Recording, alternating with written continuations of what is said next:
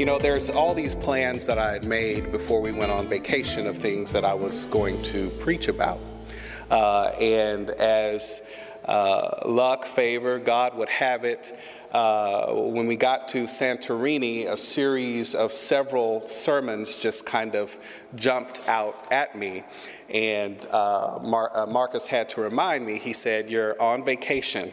I said, "But I'm relaxed, so God is speaking, so I need to listen in this time and pay attention to what's going on." And so one of those things that really spoke to me while we were on the island of Santorini is the fact that it is an island that is very advanced civilization that was just wiped out. It is said that this volcanic eruption that happened quite possibly was also can also be used to explain how the Red Sea parted when the Israelites crossed through the Red Sea on dry land. This eruption wiped out Crete, which was a nearby island. It covered the entire region in darkness. And it was such an eruption that it disrupted other areas such as Egypt. So it is conceivable, some say, that this miracle of the Red Sea parting possibly happened due to this volcanic eruption. This eruption created so much volcanic ash and pumice and debris, and all of it kind of just shot out and shot onto the island of Thera at that time it was called, and now it's Santorini, shot onto the island and hardened. And so if you look in this picture, you can kind of see that there are striations in the island, that there are lines in the mountain there in the island. And if you go to the next one, Shay, you can kind of see it even better here, that there are different lines and striations there on the island. And so Santorini is actually built on top of ash. It is built on top of one of the most devastating things that has ever happened to this particular island. When you see some of those Greek pictures online and you're like, wow, ooh, look at the white houses and the blue tops and all of that stuff. What you may not know is that they are sitting on top of, which was one of the worst moments, historical moments in its history. This island is literally built on top of the ash. Time passes, time goes on, and people see new opportunities to recover and to build on top of something that has been absolutely devastating. When you look to our scripture today, I saw Jolie say, "Ooh, I don't know how he's going to preach on." I think that's what you said, because it's a rough scripture. Hosea is a prophet, and a prophet declares what is good and what is just and what is supposed to be done before God the right way.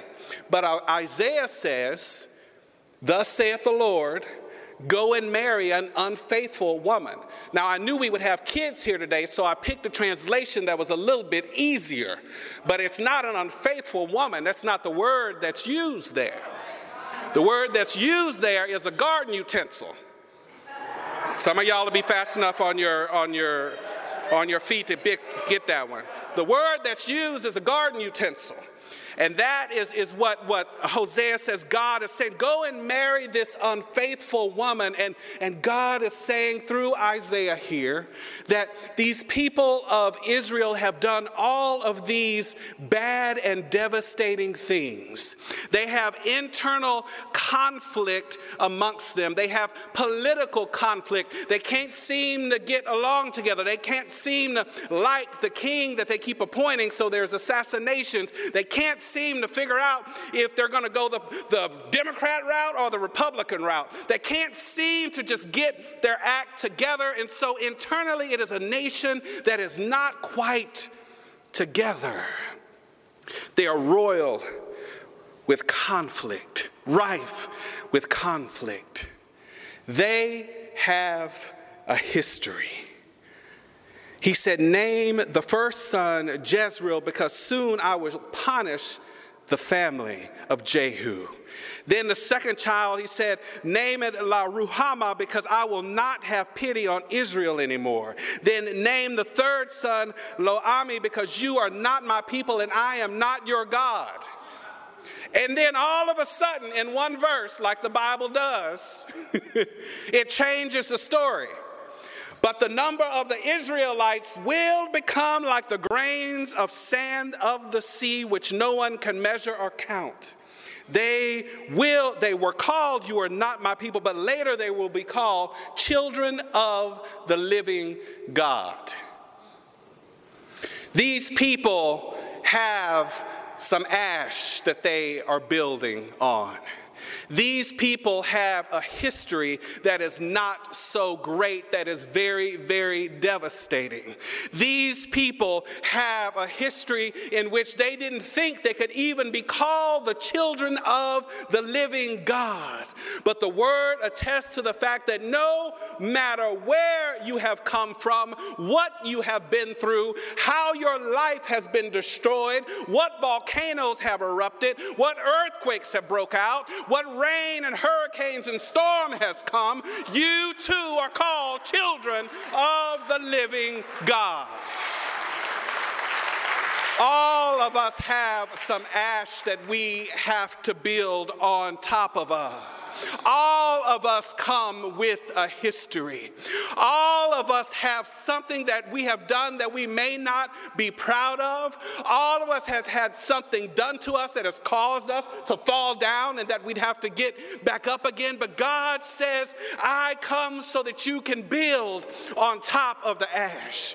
No matter what somebody has said to you about you are not a child of the living God, no matter what somebody has told you about your life, no matter what somebody has told you about your failures, no matter what somebody has told you about your faults, you are children of the living God. You too can build a beautiful life on top of the ash, just as they built those beautiful, beautiful homes and stores and buildings on top of the ash on Santorini. The thick ash also on Santorini makes the ground fertile. And I've got another sermon on that one coming soon. But what scientists have discovered is that all the magma and the lava and the ash and the debris and the wind and all of that, when it mixes and it settles on the ground, you have to give it a little bit of time, but once you give it time, it makes for better fertile ground. So Santorini is actually known for having a different varietal grape that they use for their wine, because the ground is fertile in a different way. They're known for their tomatoes. They're known for their agriculture. And it's only good because they built on the ash. It's only good because the ash was there for them to grow something out of. Oh, you thought all of your stuff was going to be a problem for you in your life. You thought all of the stuff that you've been through is supposed to hold you back. You thought all of the struggles that you've had that you can't move past. You thought that all of the family drama and chaos that you've had to been through was sent there to destroy you. You may have felt that in the moment, but today I'm coming to tell you to build on top of the ash. Don't be a victim to the volcano. I'm going to repeat that.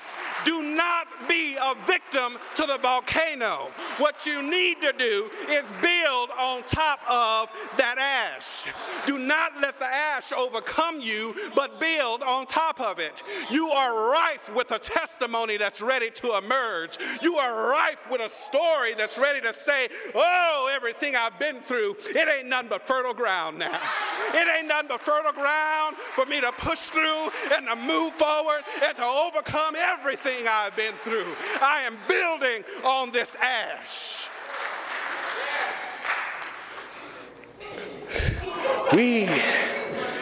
We fall down. And I don't know your story. I don't know if you did it or somebody did it to you. I don't know if it happened to you. I don't know what organization. I don't know what country. I don't know what oppression. I don't know what marginalization. I don't know. I don't know all of your stories. But what I do know is God invented recycling. You have an opportunity to turn your narrative and your story around. You have an opportunity to build on your history.